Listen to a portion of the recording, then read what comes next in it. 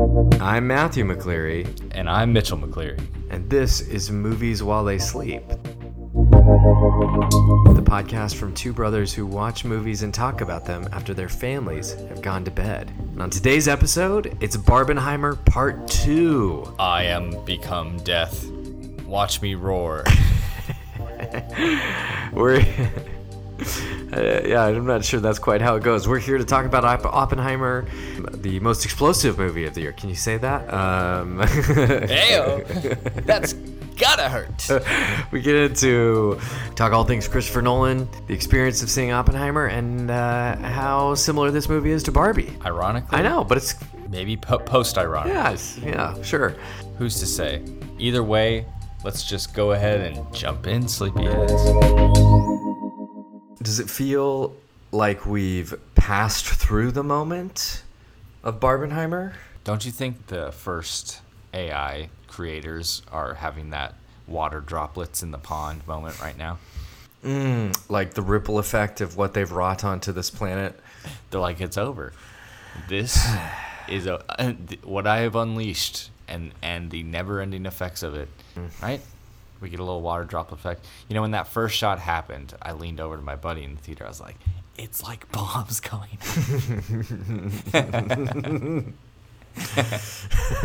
No, but the moment, Barbenheimer, I think it's here to stay because everything else is moving until 2024. You know, yeah, it's funny. We're recording this on the day that two big announcements were made, I think. One being that Dune 2 has been postponed 6 months to March.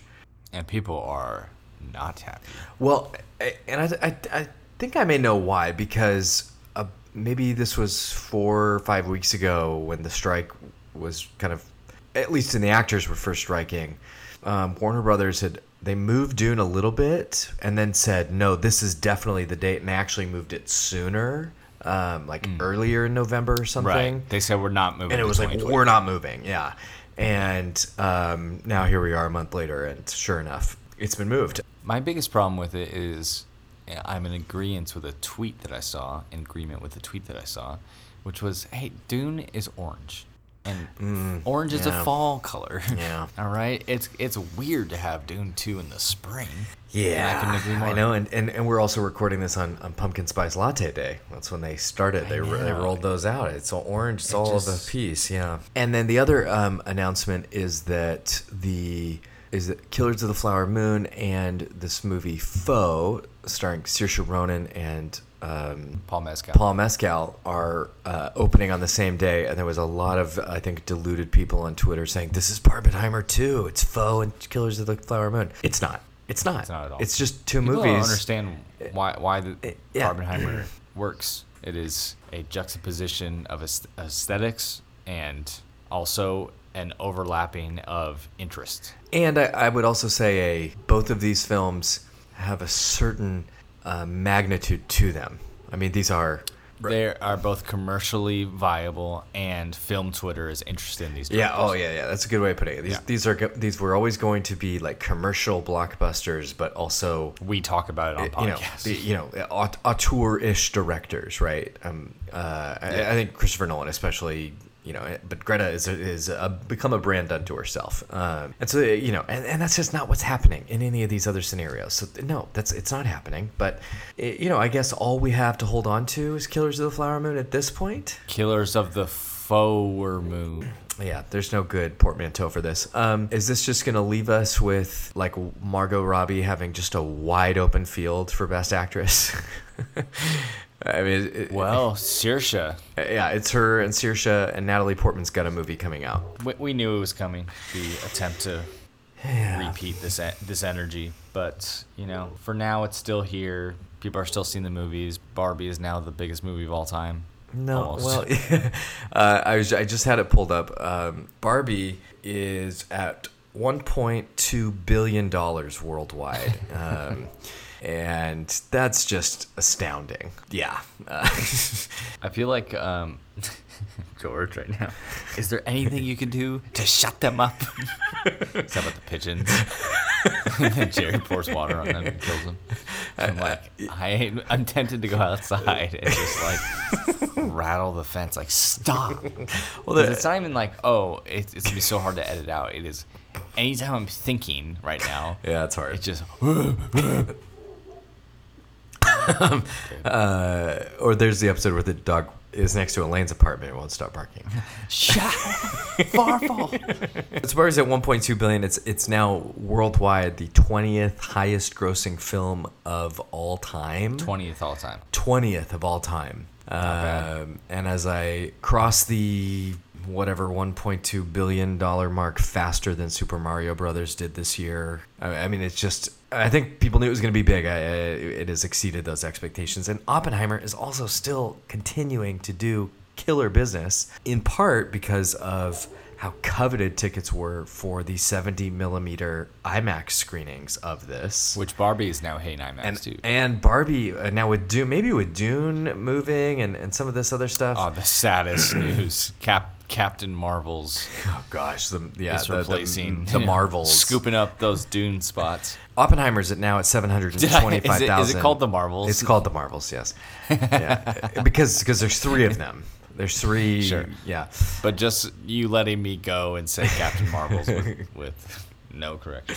Oppenheimer's now at $725 million worldwide, which, for an R-rated movie about mostly people in rooms talking, pretty astounding, right? And a lot of that's just being driven by how, I've seen anecdotes of people in groups on Facebook and Twitter that are driving 3, 4, 5 hours to the nearest IMAX theater that is equipped with the 70 millimeter prints to see it in that format. And just even Oppenheimer, it is just kind of a thing unto its own. If it had just been this movie, I think it would have been so surprising for people how well it's done. Yeah, picture some of those drive homes being very frustrated. Just people talking for 3 hours. What are we doing? Well, okay, so I've seen it twice. You've just seen it the once. The once on the basic presentations, which it sounds like from a lot of people that it kind of matters. You know what? Yes, I saw Oppenheimer again just last week, so I had seen it initially opening night in like a quote unquote IMAX screen. I don't know if this is boring to the listeners, but a lot of movie theaters are equipped with what is a branded and IMAX screen. A lot of the Regals and the AMCs and that kind of thing. Right. And it's a large format screen, but it is not the super large, real true IMAX presentation. Listen. It's a big ass screen, but it ain't that big. That should be their commercials. But then the other part of it is these IMAX screens at your local chains or whatever. These are for the most part projecting on film. They're doing digital projection. So there's something like 19 or 25. I don't know what I don't know if it's 25 worldwide and 19 across the country theaters, just 19 theaters in this country that can show it in this 70 millimeter on film IMAX format, which to me is kind of a crazy thing of Christopher Nolan to say, we're going to shoot this with IMAX cameras and we're going to shoot it and we're going to create it in this way such that 19 movie theaters can rightfully show it. It just kind of... He's like, we're not going to release it to any streamers. It's going on Blu-ray, and that's it. So it's 30 worldwide, and then a few less in the country. Only 19, and so Sacramento happens to have one of those theaters. You lucky duck. I know. Our IMAX downtown Sac that's been there for 25, 30 years. It is a full presentation IMAX with the projector. So that was the format I saw it on last week. I didn't know I was going to be able to see it because basically, because I've been looking, every seat except for basically the front row had been booked for weeks. Yeah, which we've seen the videos of that on Twitter. and then a friend texted me, and I think it was one of the added shows they did once Gran Turismo was bumped a few weeks because they got a couple more weeks of Oppenheimer, and so I said yes, like I'll see it again to see it in this format. And let me tell you, I know I was higher on the movie than you were in the first place anyway, but Right. Look, Even higher. look, yes, even higher now, but look, at this point in my life, I think seeing anything projected on film is going to bump it up a half a star or a full star. Right. The movie started. We're sitting there. The movie started. No trailers. That was amazing. The movie started, and I'm telling you, in the first 10 seconds, like maybe we had gotten past the Universal Studios logo. First 10 seconds, something like so deep in my mind and memory was like unlocked. You're like, now that's big. It was not about the size. I mean, part of it was the size, but it was so like to see something on film again. The memory that was unlocked for me was, oh, this is what going to the movies all the time used to look like. One of the best part of going to the movies as a kid was looking back into the room and seeing the like beams shooting out, and you're like, man, is there someone in there? Yeah. Is there someone doing this? And what is this magic? and the imperfections of the film, right? The scratches that were present even in this large format, and it was so obvious to me. Megan said to me before I went to the movie, she's like, yeah, but can you really tell the difference between digital and something projected on film? And I said to her, honestly, I'm not really sure. Because the last few movies that I've seen projected on film have been at Tower. I love that theater, but it's not a big screen. I don't know. It's kind of harder to tell, I think. But I said, I'm not really sure, so I will report back. And let me tell you, I immediately could tell a difference. I mean, there actually is something different in the way your brain is perceiving the information, right? Yeah, it's pretty fascinating because there is a maybe assumption that there's like a level of pretension with. I mean, it's same with shooting film photography. It's like, okay, dude, do you really need to? Yeah. But it's like, we're constantly trying to get to that feeling. There's something so human about it. Like even in design work, it's like constantly throwing film, quote unquote, textures onto things. Yes. Just a tiny bit to make it feel less sterile, more human. And it does surprise me how much you notice it. I mean, that's why even we've been watching a lot of old movies lately, but like we just watched 9 to 5 with Dolly Parton. Yeah.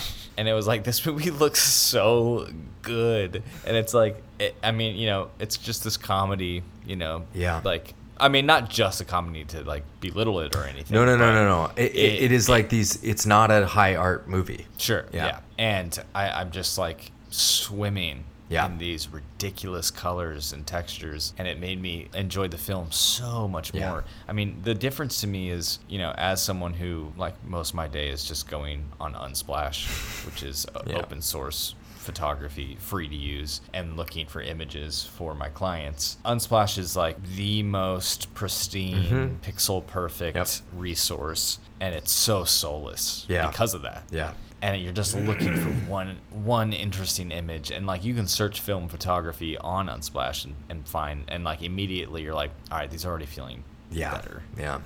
I'm surprised at the temptation is to call it pretentious or like people don't actually notice, but I'm surprised how much you feel it viscerally. Yeah. Yes, that was what really took me aback was, so I was saying there's literally a different way that your brain is perceiving this, right? Because when it's projected on film, it is a series of still images being shown to you very rapidly, and your brain is perceiving that as movement. A digital projection is a series of frames, but it is not the same thing. It is not ultimately a physical still image that is being shown to you very rapidly, and there's a gloss. Yes, there's an approximation of what's happening that's being done. And the thing that really stood out to me too was the black and white sequences. The black and white looked so much richer in that film, it just projected on film. Yeah. I wonder how much it would affect my viewing, because I thought the black and white was just a little rough around the edges. Yeah. Yeah, no. Like something was taking me out of it. No. Like, especially the scene where he's walking through the hallway with the photographers. Yeah. Like, this feels like a cologne commercial. Yeah, yeah. Like a little kind of like very modern, a little more gray, like those colors kind of bleed together, right? Like I can almost see the studio lot right off the edge of the frame. Yeah. No, the richness of the texture in both the physical texture of the film, but also the colors and the shades was such a huge difference to me. The other thing I was going to say, I've been listening to Roger Deakins' podcast. Roger Deakins, famed cinematographer. It's him and his wife, and she works with him on his projects, and so she is just as an expert and just as knowledgeable about this. And I love the podcast because, to be honest, a lot of it's over my head because it's just this guy who's like in his 70s and just loves his craft and just really wants to talk to filmmakers about the details of it. It's why a lot of the episodes are not with people you would have ever heard of because they're not directors, they're VFX artists. And anyways, this week they did a 2-part episode with the cinematographer of The Batman, which Deakins had said last year at the end of the year was, to him, the best cinematography he saw in a film in 2022. And he ain't wrong. Yeah. And so he had the cinematographer also worked on season 1 of The Mandalorian, and so used and they ended up using this with Batman too, but what's called the volume. You know what this is, Mitchell? No. This is these kind of tall and kind of like panoramic, almost 360 degree screens, right? Sure. With this just super high def background images. And so what you're seeing in The Mandalorian is not an actor in front of a green screen, but an actor in front of this screen that's creating the background. And that way the light is more naturally... The light's real. Yeah, the light is real. They used it in Dune. Yes. And then but it also gives them the freedom that where the animators and the visual effects artists can change things or keep the lighting the way it is or whatever it is, and as the directors want and as the cinematographers want as it relates to things. And to be honest, I think it's becoming more and more used in some really cheap looking ways. But I think like what the Batman shows is it could be used really well. Spielberg used it in The Fabelmans, and you'd like never know. But anyways, Deakins asked this guy, Greg Fraser, I think is his name, when do you think we peaked in terms of photography? And without hesitation, he says, mid 1970s, we peaked, and now we're chasing technology, basically, or letting technology lead the way in this stuff. And some of it is good. Like if you look at films that were set in darkness or at nighttime, right? That's think about a movie like Nope and what Jordan Peele was able to do with his cinematographer and the evening scenes and the night scenes on the farm. You couldn't have done that 50 years ago. But also 9 to 5 looks insane. Okay, so this is kind of a broad overview and some of the things that seeing Oppenheimer a second time did for me. But Oppenheimer, I don't know, where do you want to start with this? What's your relationship to the atomic bomb or Christopher Nolan? I was like, this guy's a little freaky, isn't he? What with his apples and his communist sex? It really goes there right away, huh? No, it's great. I didn't have language for this as I was watching it, but I read a review of the movie afterwards, and I was like, that is so specifically, how I felt the first even 10 minutes of the film I was like, whoa. Immediately, it felt like the movie was yelling at me, where it was like, you get the shot of the water droplets, and there's so much of the first hour that the movie was shot like it was a trailer, like it was edited like it was a trailer. Yeah. And what I mean by that is like there's a movement. There's a relentless movement to it that never feels like, okay, I'm settling into what he's trying to say or show me, that I found like really distracting. And it like I felt that in the first minute. Like, whoa. Yeah. The way that this is progressing already feels like tiring, and and by movement, it's just almost every scene there is a slow zoom going on or a side. A pan.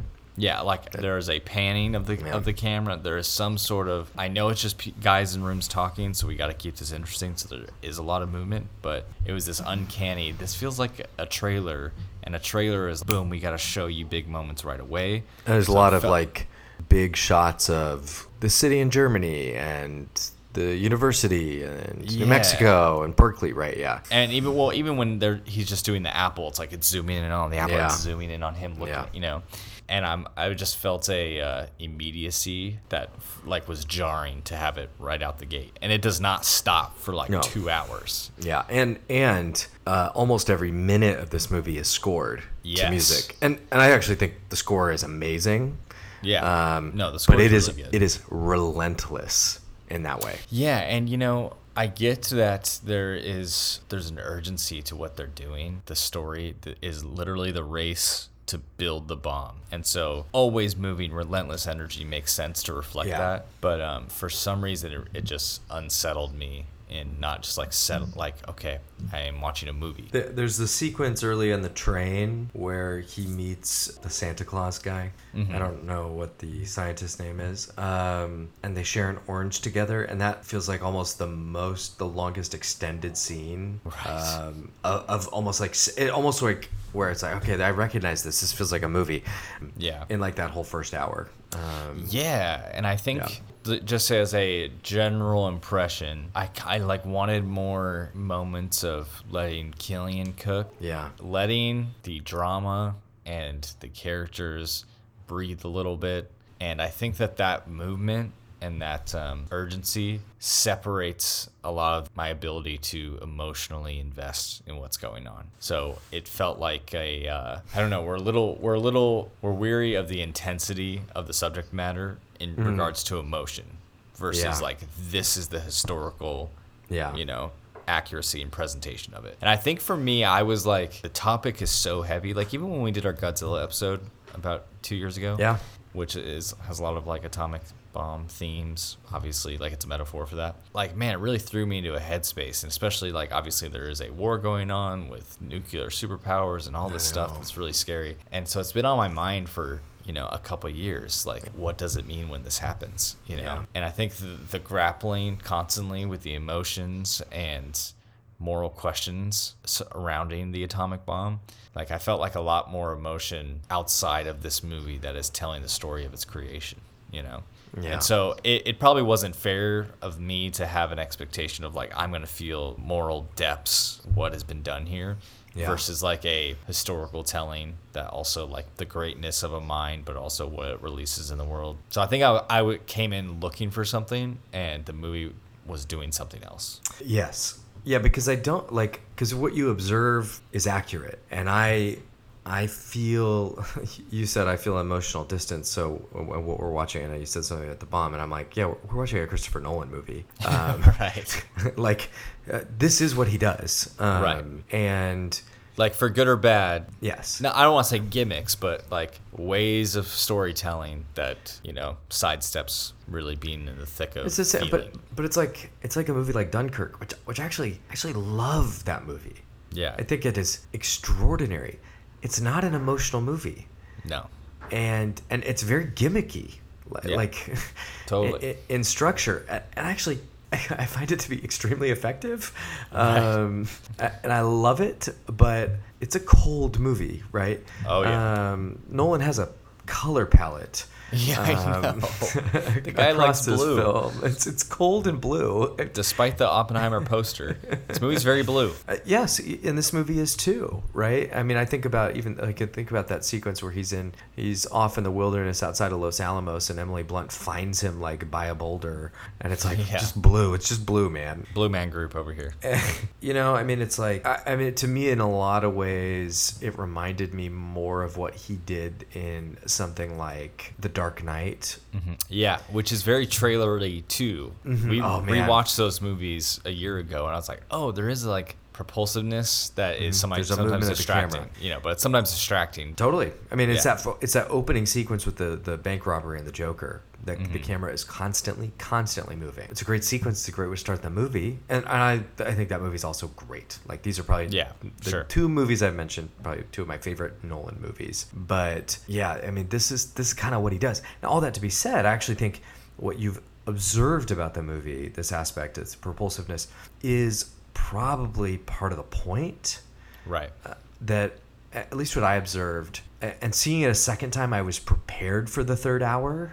Mm-hmm. Which, the third hour is really the movie is cleaved into two parts, and at the middle of it is the Trinity test where they blow up the first bomb, which is a beautiful sequence. And it is amazing. And then like the 10-15 minutes after that Trinity test, I would kind of include in that first half, after the first bombs and all of that.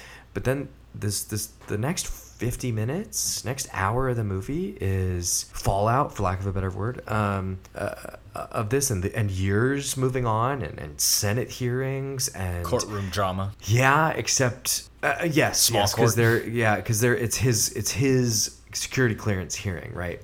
But it's stilting, and it's a totally different pace, and it's frustrating and like boring at times, and I mean that generously, right?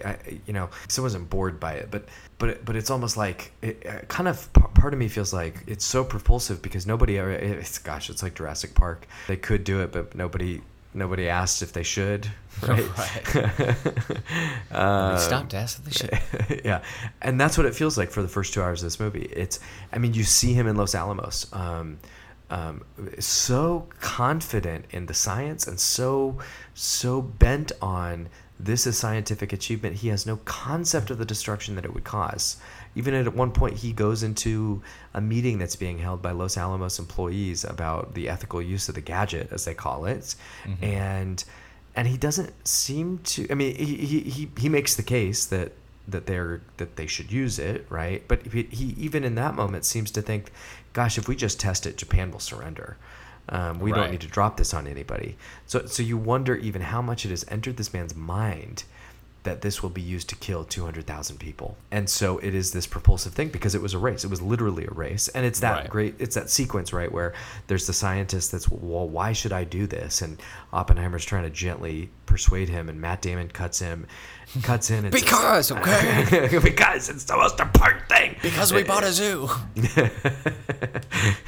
And it's kind of like, we just do it. We're just taking this man's word for it, right? They sound like Twitter in 2023 because Nazis. Yeah. So but to me, all of that really worked as part of the piece, as kind of what it is doing directionally. And again, having rewatched it, I think a lot of the structural pieces of the movie worked a lot better for me.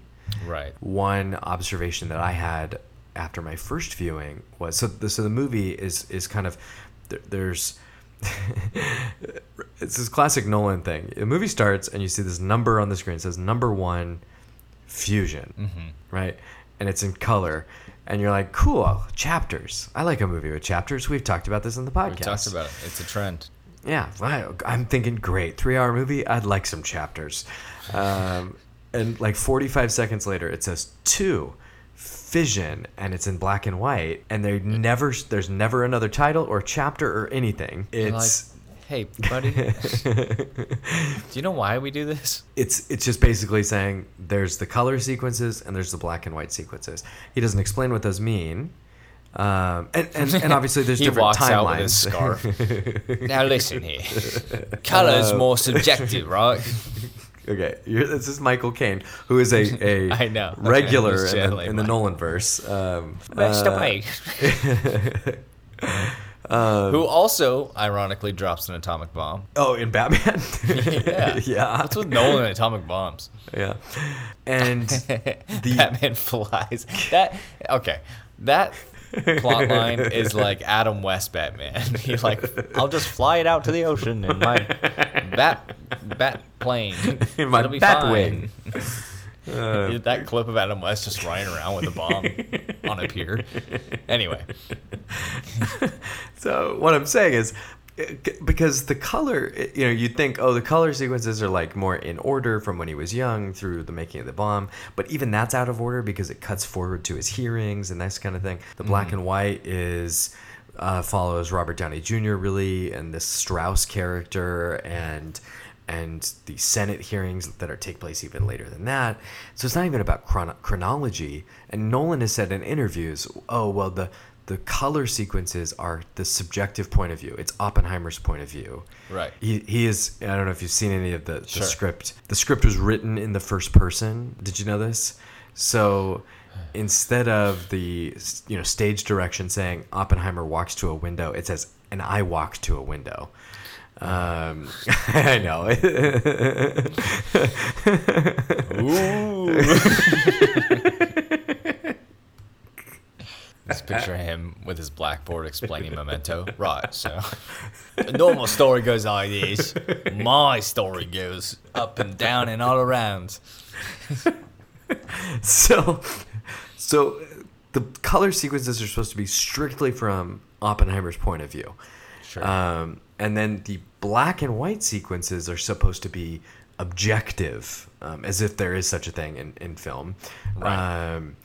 But it is, if we're in color, Oppenheimer's in the scene. If it's black and white, they can move away from him, right? That's not explained in the movie, and to be honest, like it's not that clear. No. It's like, oh, black and white again.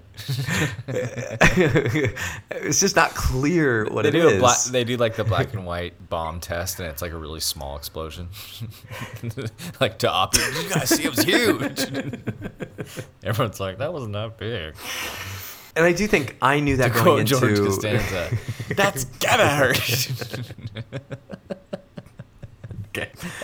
I knew this going into my first viewing of the movie, so I was able to kind of orient myself. Sure. But I was definitely wondering, like, if you didn't know that, like, what does this You're mean like, to you? No, yeah, So- black and white is Downey time. But Straight but see, because I actually think it's more subjective than it's not objective. It's more subjective to the Robert Downey Jr. character. Right. So yeah, and that's fine if I cared about him, I guess. Yeah, it is one of those, like, it feels like when I'm like, all right, these are the only 3 colors I'm going to use for this project. And I get deep in the project, I'm like, I kind of need more colors. Yeah. Or one of Yeah. these colors does not work with this project. It's Yeah. like, all right, maybe we do need this scene to be black and white, or this one needs to be color, and it doesn't make sense for our little rule that we set up for ourselves. See, to me, because I think I may be totally wrong on this. He uses it. So there is this the central mystery of the movie, if you could call it this, is what did Oppenheimer say to Einstein that day on the lake? The equation for the bomb. Okay, this is like a central Sure. mystery of the movie. The first time you see it, What it's in the could he have black and said? white. And Robert Downey Jr. as Strauss, he thinks that Oppenheimer has like said some weird gossip about him. Strauss sucks, man. I hate that guy. And like has turned Einstein against him. He's And like- it's just like, and I remember thinking like, that's like a weird jump to like logic jump Yeah. to make, but sure, guy, go ahead. But it's interesting because that's supposed to be the objective point of view, but that's not even the actual reality of what happens. Right. That's Strauss creating that in his mind. So it's actually subjective. And Right. then Nolan presents us with the truth in the very last scene, which is in color, so it's actually subjective, and it's it's considerations about the bomb and the ripple effect of that and what he's wrought on humanity and all of that, whatever. I mean, it's haunting. I mean, He's like, whoops. I'm not trying to dismiss the major theme of the movie. I think it's really effective. Sure. but The last shot is one of my favorites because I was totally. like, oh, yeah, I actually feel something, yes, which is nice. yeah, but. I don't know. It doesn't seem to feel like it fits in the rules, and to me, it's like that's the central mystery. That's the piece of information you've withheld from us the entire time. That's his spinning top. Yes, it's his Yeah. totem at the end of Inception, and Yeah. and I don't think the moment is ineffective. I was totally moved by it. Yeah, but it's just funny. it's just how like some of it feels pretty arbitrary. yeah. It's just like just make your movie, man. I mean, do whatever you want. But, you know what? Hey, man, listen. Yeah. I think I just need to see it again. Not Yeah. in terms of like, oh, I need my score to be higher for it, but I think it was not what I was expecting, Yeah. and that's okay. But what did you think about this genius complex theory that this is Christopher Nolan being like, this is me when I did Batman because I ruined the film industry with superhero movies? Has he said that? No, but that's what like. But that's a a lot of people yeah. are suggested that as a part of his theme. Yeah. kind of telling his own story. I'm a genius. Look what I've done. Do you think that holds any weight? Maybe. He is he really loves himself. And I listened to an interview with him last week scarves. on Fresh Air. Did you listen to him on Fresh Air? No. It's a good interview. And I actually like listening to him talk about filmmaking. Mm-hmm. And he doesn't come across as that pretentious, except then he goes into this, I actually don't have a smartphone. I don't ever use email, and it's like he's like, I'm I just too don't want busy to be reading and writing. I just don't want to be connected. I just don't think the internet's good, and I'm addicted. I have addictive personality. I'd just be on Twitter all day. I've found the more connected you are, the less connected you are. And it's like, okay, sure, man, you don't do email, except you have a team of people who work for you and do all of that for you. He sees a smartphone. What is this dark magic? So I definitely think. I mean, is it surprising to me that Christopher Nolan is the filmmaker that takes on Robert Oppenheimer as a subject? No, of course not. This is the man who thought he was going to save the industry when he released Tenet, that whole thing in 2020. And Tenet's like a movie I kind of like, and it's fine and it's fun, but man, our second Nolan movie. Yeah, I know, funny. So I don't know. I think he is full of himself, and you know what? Good for him. He makes good movies. He's been really clear too in interviews of yes, I think Robert Oppenheimer is the most significant person in human history. Right. I mean, that's what he said, and I don't know if that's a bit right. For the movie, or if he actually believes that. Right. And he's kind of you can maybe compare him to me when it comes to filmmaking. The most important. No, but overall, again, kind of going back, I mean, you and me actually did some more homework for this episode, which was, I don't know if you did, I watched the Robert Oppenheimer doc that's on Criterion. The Day After Trinity? Yeah, Day After Trinity. I watched that. I skimmed through Threads, which is free on YouTube, but I do not recommend it to anybody because it's pretty horrific. Oh my gosh. And then, what was the last one we watched? Hiroshima Mon Amour. Right. Which is... You can better explain. Yeah, so it's on Criterion. It's a great, kind of classic French New Wave, early example of French New Wave filmmaking, and basically the plot is kind of these two lovers that meet in Hiroshima, and 10 years after the bomb goes off. 10 years after the bomb. So all this explosive growth and recovery of the city, but it's still a city with this tremendous trauma, right?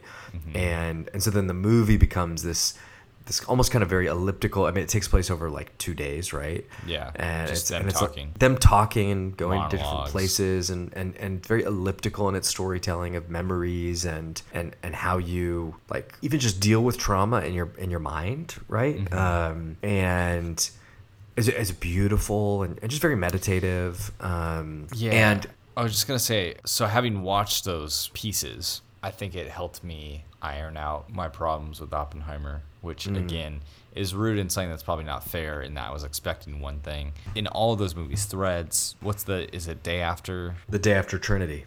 Day After Trinity and Hiroshima Mon Amour. After all or during all three of those, there's such a weight. There is a heaviness. Yeah. To those films that I was expecting to feel some of in Oppenheimer that I didn't, and I was surprised by that lack. Yeah. And so again, those are all even the doc are more emotional movies, and I rightly so.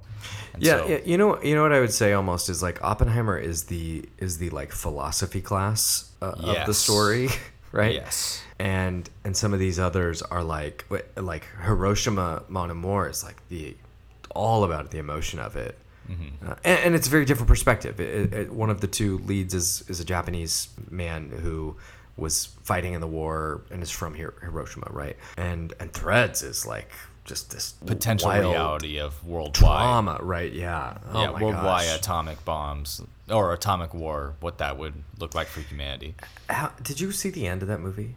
Yeah. When it's 10, 15 years after the nuclear fallout, and the English language has deteriorated so much among the youth. I mean, that to me was the most horrifying moment of just things you wouldn't anticipate thinking about.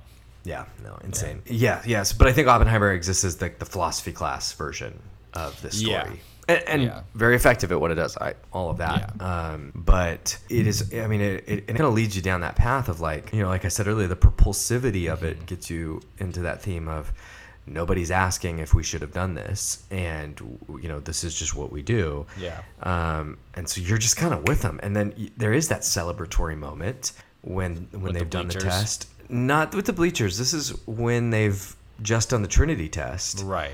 And you're like, this is great. We've done it. Science, And then it immediately turns to me, which was the most effective sequence in the movie, is, then Oppenheimer has to deal with the reality that this bomb was used twice. Mm-hmm. And it's that sequence in this bleacher room, with the bleachers and all the employees of Los Alamos, and he addresses them in this like oddly horrifying triumphant speech, and he does the torch to Sansa. Yeah, yes, that's gotta hurt.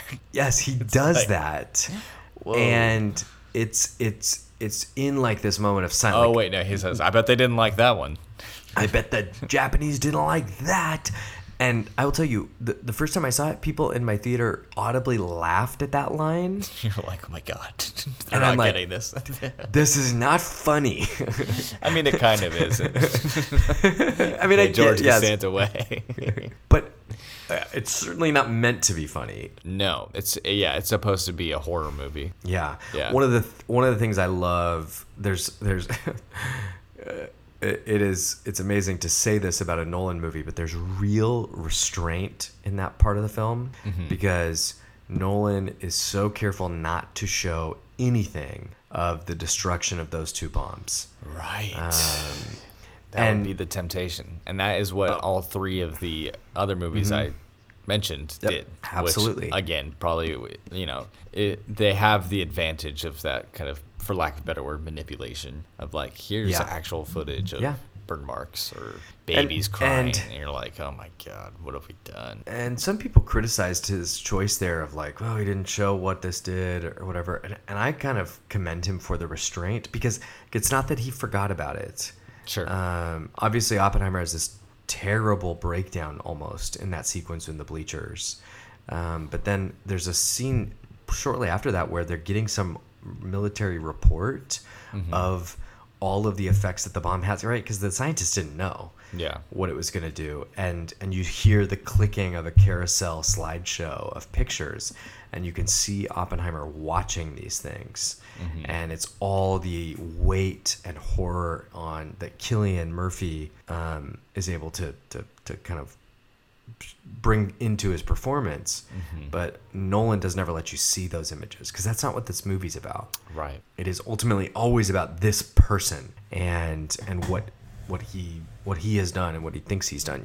Well, let me ask you that. Aside from telling his story, what is this movie about? Because I feel like you had a pretty good Letterboxd take on my second review. Yeah, you're bringing it with first Barbie and now Oppie. You got the takes. Man, let me tell you. It's the same thing. It is. When we had our Barbie episode, we talked about Barbie as this kind of fun retelling and reframing of the Adam and Eve story and sin and fall and redemption, right? And it's amazing to me because I think Oppenheimer is doing that too. I mean, it starts with a poisoned apple. It literally starts with the forbidden fruit of a poisoned apple, right? And not just that. So it's not just that it's an apple and it's this poisoned apple. Though I think that on its own is definitely Eden imagery. But it's when he runs in the next morning to take the apple before his instructor. You think he's also referencing Snow White and Disney and what they've done to the film industry? I don't think so. Not at all. But Kenneth Branagh is standing there. He's playing Niels Bohr, this famous scientist, and he's playing with the apple. And Oppenheimer attended this lecture the night before, and Niels Bohr says, "Oh, I remember you. You're the only one that's asked a good question," or something like that, right?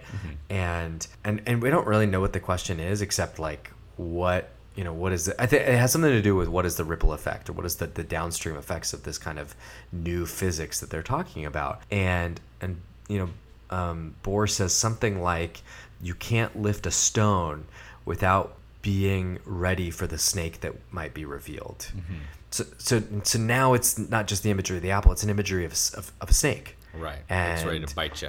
Heel. And that's undoubtedly is Eden imagery. And then of course this is all set against, the movie actually opens with this 2 or 3 line summary of the Prometheus myth. Prometheus is this titan that steals fire from the gods and gives it to humanity that they could be like the gods, and Prometheus is punished for that. And in Genesis 3, the temptation of the serpent is that if you eat this fruit, they think, oh, we will die. And they say, no. And the serpent says, if you eat this fruit, no, you will surely be like God. The temptation is to be like God. That's what this movie is. That this movie is an individual, but I think we can then bring that out. I think Nolan's interested in how we've done this in society. How have we, what Rubicon have we crossed in our pursuit of being like God and not knowing or understanding the consequences of that? Right. There's a % chance the universe will implode. Oh yeah, right. Like that's what would you funny... prefer? 0%. Theory can only take you so far.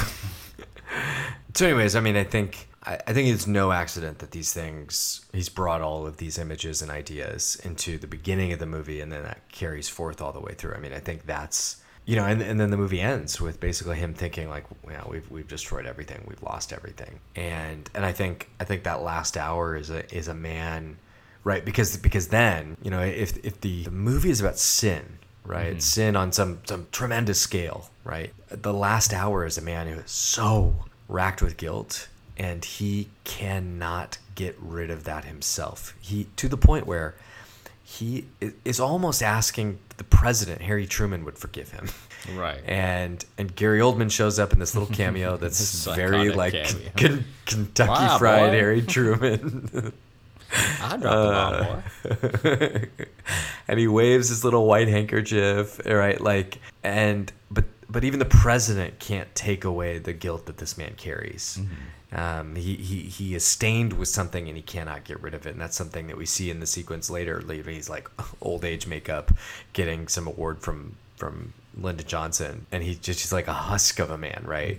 And that's the Einstein conversation. I think we started a chain reaction that destroyed humanity, that will destroy humanity. I think we started that. Yeah, I don't know. I'm just kind of fascinated by both of these movies that came out on the same day. I have like, it's not the same theme, it's not the same use of the theme, but this imagery and these metaphors are there. Right. And then I'm just fascinated by this idea of a man who is just so desperate for some sort of redemption that he cannot manufacture on his own. And Nolan doesn't give him a savior. Nolan gives him no solution, basically. And that's haunting.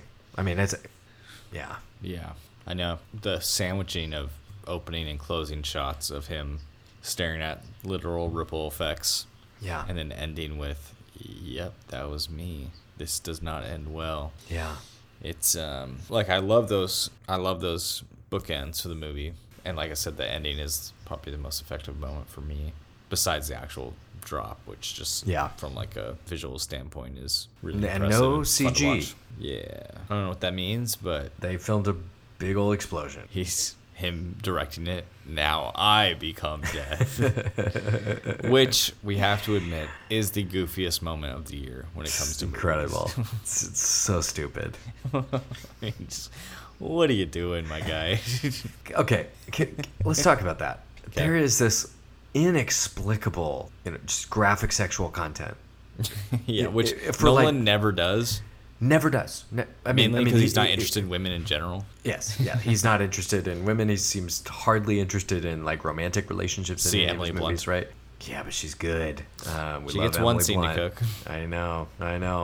Besides that, she's alcoholic mom mad. It like inexplicable for like 3 or 4 minutes of just graphic content, and it adds nothing to the story. Well, it's just so goofy. Killian is like a skinny old man, and he's just like staring upward. And then she's like, pause, walks over. Sanskrit, you say? And he's like, yeah, I can read that. She's like, this line, gets back on. It's like, what?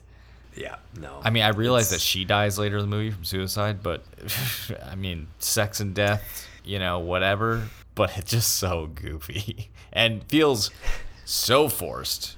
It's crazy. Gosh, even as I'm thinking about it now, the way that they use her character and the death as this kind of, impetus for a level of guilt that he feels, right? He feels guilty that she dies.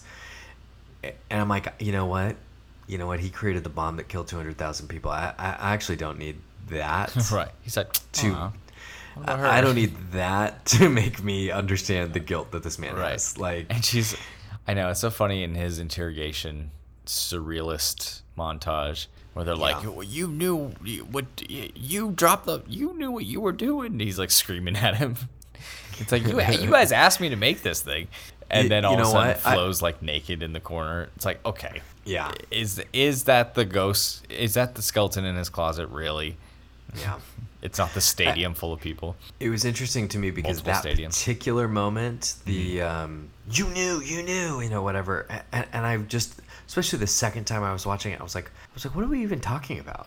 Yeah, I think that's why, like, I feel like the last hour I recognize, like, there are elements to this that I enjoy in most movies, like, that kind of people in a room talking, courtroom drama sort of. Like presentation and rhythm, but I guess I kept asking, like, what are the stakes right now that he loses security clearance? Is that like a big deal? I mean, for this man personally, yeah. I didn't understand why. I mean, I do think part of the tension is like him being able to have a continued seat at these tables, right, to advocate for the policies that he was really advocating for, right. And I think that what is in question is the legacy of a man who is a great man, right? That's what Nolan's interested in, this great man theory, great man story. Yeah. And, his kind of his reputation, right? There's an interesting moment where nobody assigns blame to him. He's on the cover of Time. He's on the cover of Time as the father of the atomic bomb, but nobody would ever blame him for it being dropped. Right. He blames himself. Right. But no one would assign him that guilt. And... Right. It's I don't know. But anyways, then for him, he devoting his life after that to advocating for sensible policies, not trying to make sure they don't develop the super bomb, and basically he becomes a nuisance, so they get rid of him. And so what's at stake at that point after you've already made the bomb? I don't know. You've opened up the box, but it feels a little like Nolan needing something to give some drama, and this is what he and it was a real thing. I mean, last year in 2021 or 2022, the U.S. government kind of made a statement saying that Oppenheimer's security clearance should not have been revoked and that he was a loyal citizen. Right. So this is like, that was separate from this movie being made. These were there's definitely another statements. layer of not conspiracy theory, but like a reinforcing of theme. Despite intention or genius, the world will take what's there and corrupt it endlessly. Yeah.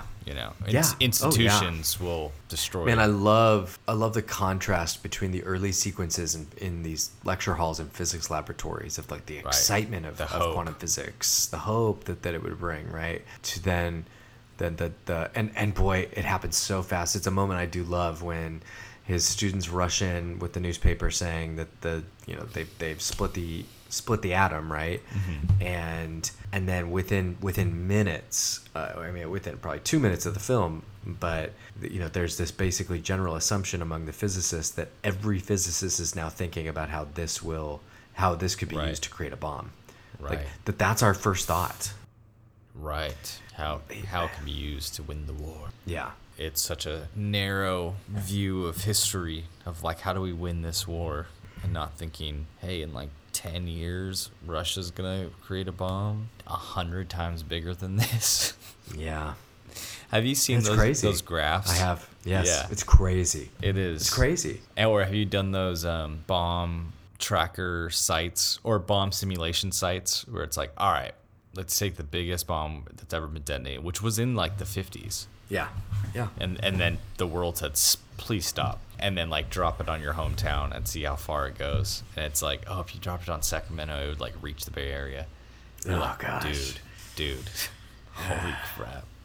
It's like looking into space, and that's why. And now saying this out loud, and his like bomb montage stuff, there is some like celestial imagery.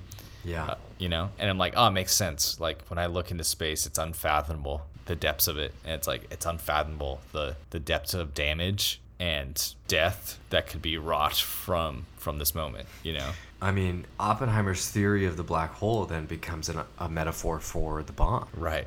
This star that is breaking down, that is collapsing in on itself, that is becoming, the density is increasing, gravity is increasing. It's this endless chain reaction, right? Black holes are just other planets that have discovered atomic bombs. Yeah. Yeah. And they got too crazy. I mean, it's just, that's the cynical and kind of nihilistic. I don't know how cynical the movie is. I mean, I don't know. It ends on a really dour, nihilistic note, right? Yeah. And so it does not offer a lot of hope. I mean, it's hard with the subject matter to walk out being like, you know what, things are going to be all right. Yeah, that's true. That's tough. Yeah. And the other thing, you brought up the movies that we both watched. It's interesting. Of the two, I think it's safe to say we both, but I definitely liked Barbie more. Mm-hmm. But beyond the three movies that we've already mentioned, Threads, The Day After Trinity, and Hiroshima Mon Amour, most of what I've watched since I've seen Oppenheimer was directly because I watched Oppenheimer. Right. Totally. It sent me and very like tangentially, right? I went from there. I watched First Man, Ryan Gosling, the Damien Chazelle, Neil Armstrong movie. So good. Right. So that's 60. It's in the 60s and it's space race, right? And I watched JFK, conspiracy theory. I mean, it's still the early 60s of the assassination, but also the conspiracy theory element of it. You're not watching Singing in the Rain and the Red Shoes. Yeah. No, I watched Apollo 13.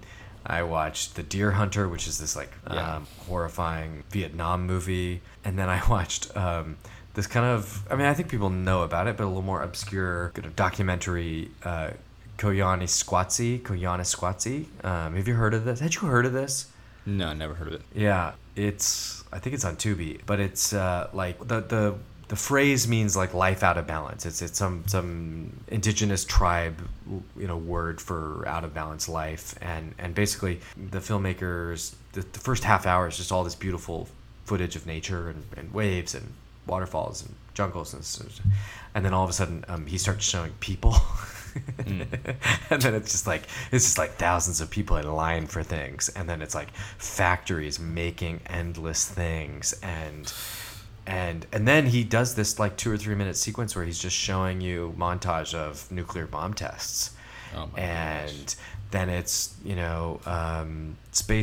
spacecraft and rockets and satellites and lights and cities and cars and junkyards, and it's just all of this, just crazy the way that technology then takes us to this place of overconsumption and it's just, I mean, and there's not a word spoken in the movie. There's no narration. There's no nothing. Gosh. And the footage is beautiful because it's all shot on film in the 70s. Yeah. But again, same thing. I mean, it was, and I didn't even realize that one was going to be so related to the message of Oppenheimer when I put it on. Yeah. Yeah, I watched all those similarly after Oppie of like, this is in my head for a while now. Yeah. But I'd say overall, I think I do just need to give it another watch. And I wish I could watch it in its suggested format. But yeah, I think just at that time, like there were just some things missing for me. Yeah. No, I get that. Not landing quite right. Yeah. My appreciation grew the second time I watched it. I don't think it was just because I was seeing it on film. Right. And like I said, it stuck with me more than I can remember a movie sticking with me for a long time. Barbarian stuck with me. Oh boy. So who is the winner of the Great Barbenheimer War? That's the question. It's Barbie. It's gotta be Ironically, the movie without.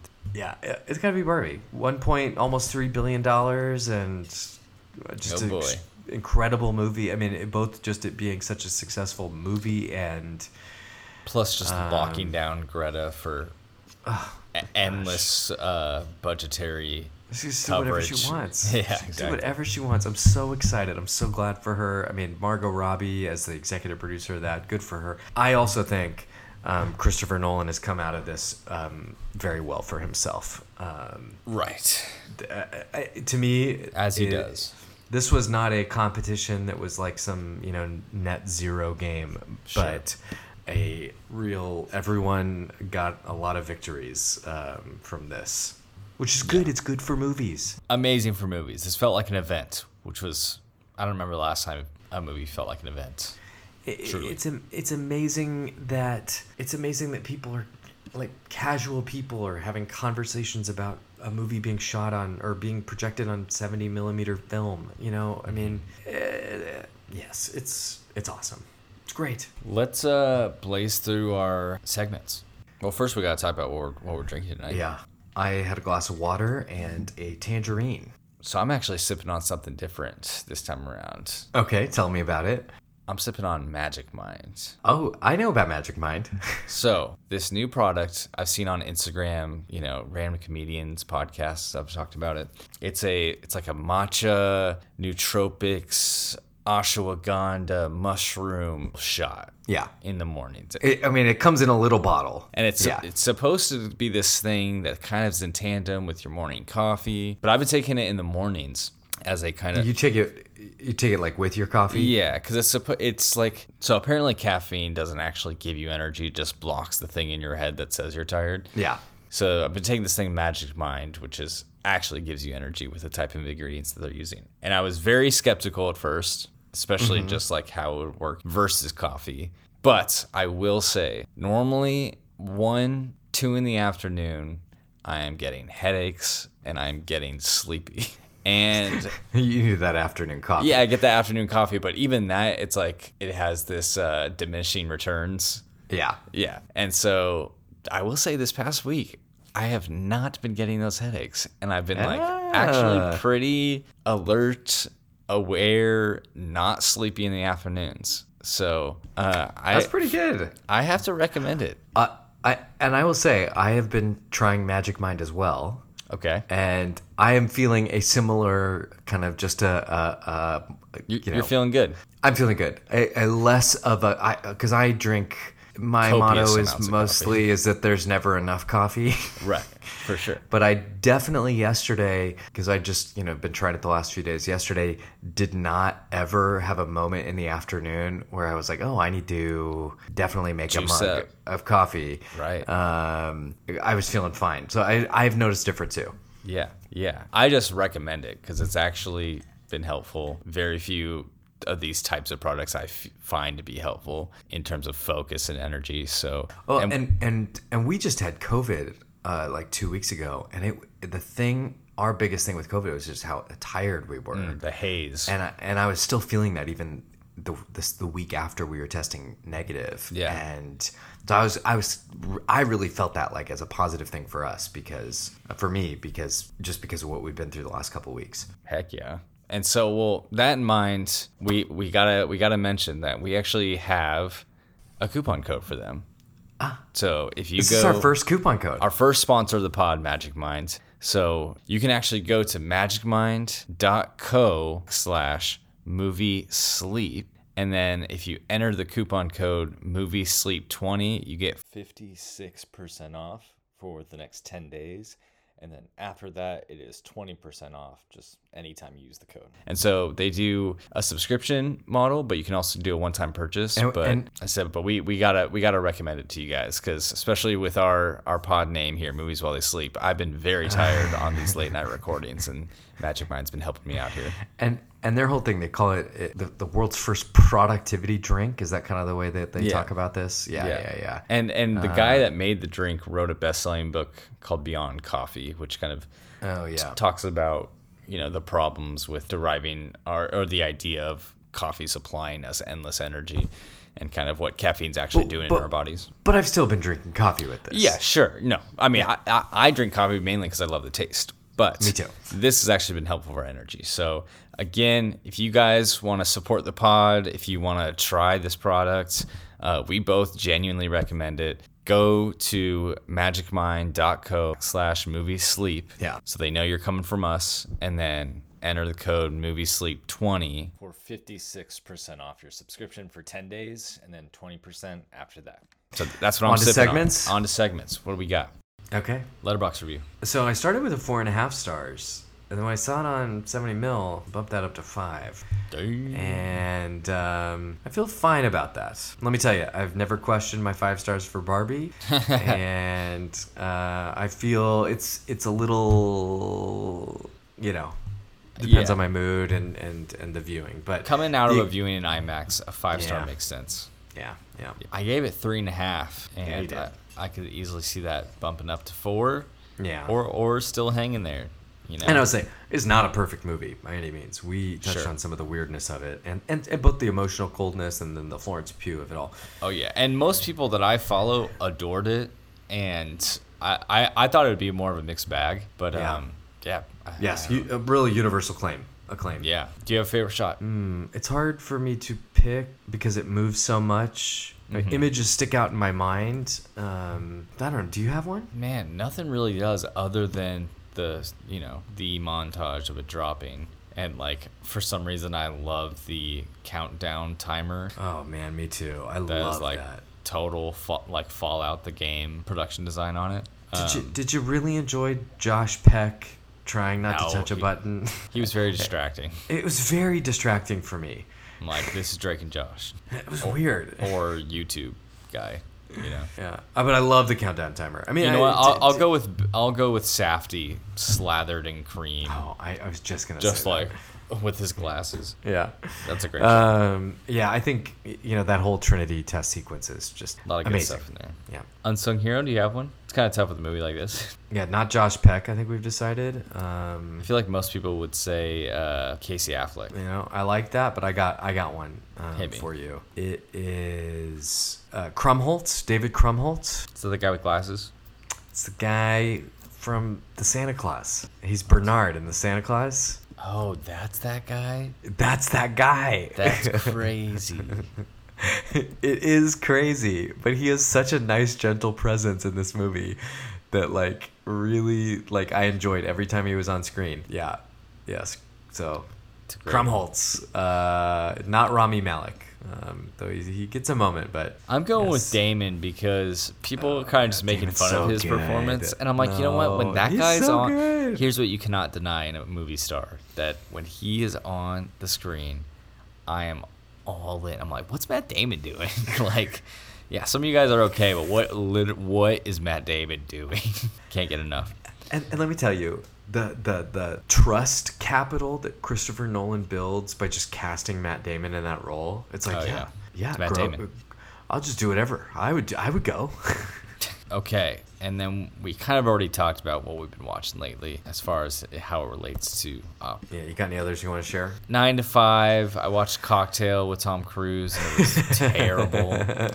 I watched Sicario for the first time, and it was I really liked it. I was surprised a lot of people don't like this movie. People don't like Sicario? Yeah, I mean, just reviewers that I follow on Letterboxd, but insane. Love Denis. Sad for Roger Denis. Deakins, man. Raji and Denis. I mean, what a combo. What a team. Emily Blunt getting to do stuff. I know, actually. Oh, my gosh. And then I watched Eyes Wide Shut for the first time. Oh, boy, I've not seen that. And you know what? It's really good. I believe it. I loved it. It's great. That's great. Yeah, it's so good. I mean, obviously the content is, not everyone's cup of tea, to quote Spike Lee. You're British, right? Let me give you a British answer. It's not my cup of tea. But my God, I adore this movie. It's top 3, I'm thinking, for QB. Oh, really? Wow. That's cool. cool. I think so. So that's what I got. Yeah. I got 2. I watched Nashville for the first time, Robert Altman. You know what? Because you gave it 5 stars, I bought it on Apple's sale for $5. Yeah, that's like, I picked it up on an Apple sale for $5 a long time ago. I hadn't watched it because it's long. Yeah, and it's about country music. You're like, oh boy. And it's about country music, but the music's good in it. Some of it's bad, but purposefully. But it's got this just crazy huge cast. Right. And so I watched it. I watched it in college in a class on narrative structure. Right. But I just really like. It's definitely more of a vibe than a plot movie. Totally. But really charmed by it. Yeah. And then I watched Return to Seoul, and Seoul being the South Korean city.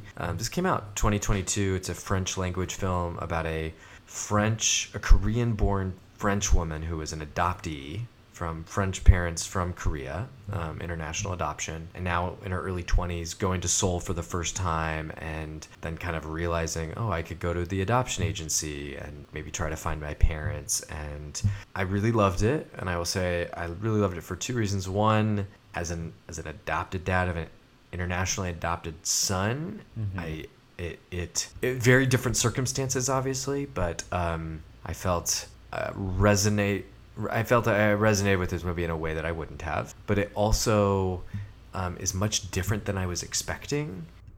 When I tell you the plot of a Korean adoptee goes to Seoul for the first time and is pursuing to find her parents, right? That sounds like it could be a lot of things. It could be kind of feel good, boring, whatever, cheesy. Honestly, that movie takes place in like the first 40 minutes, and then there's a whole other movie on top of it. And I was really into it. And it was good. It was super good. And like really like young performers. It's kind of the first thing a couple of these actors have done, and just it was good. Heck yeah. I don't even know what's next, because who knows when this episode's coming out, but I think we got Foe on our radar. I mean, that trailer was ridiculous. So beautiful. Yeah. We got Killers of the Flower Moon coming out early. Movie's coming out early. And I don't know. Maybe we'll slip in an Asteroid City pod between. Oh no, we've got another Wes Anderson movie coming out in September. I know. My gosh. I know. Is it? I think it's a short though, isn't it? Is it a short? I thought I read somewhere that it was a short. Oh yeah, it's 39 minutes. Yeah. Which is fun. Well, it's super fun. We could use that as an excuse to talk about Asteroid City too. We'll pair that. Oh dang. Netflix, September 27th, okay? Yeah, I know. Well, it'll be about a month, so maybe we can find something to watch in between then. In the meantime, find us on Instagram at Movies While They Sleep. Thank you to Andy Carhall, writer of our theme music, who has actually got his own album coming out. Oh, hey, congrats. This year. Congrats, Andy. I'm helping him out with the art direction of it, just like covers and merch and stuff. So, but the album is just baller. It's so good. Very excited for people to hear it. So I'm gonna start talking about it at the end of episodes. Go follow him. His moniker is actually "See You in the Movies." Really? Which is a fun. Yeah, that's cool. Yeah, but you can search that or Andy Carhall. Go find him. Singles are going to start coming out for that thing soon. Or by the time this episode's out, maybe the first single already is. And he does our theme song, so shout out to him. And then write a review. Leave us a review. And I know we've got a lot of new listeners recently, so I know we had a random jump, which was cool. That was great. Leave us a review. We love that. Share pod with the movie lover in your life, and catch you on the next one. Good night, y'all. Bye.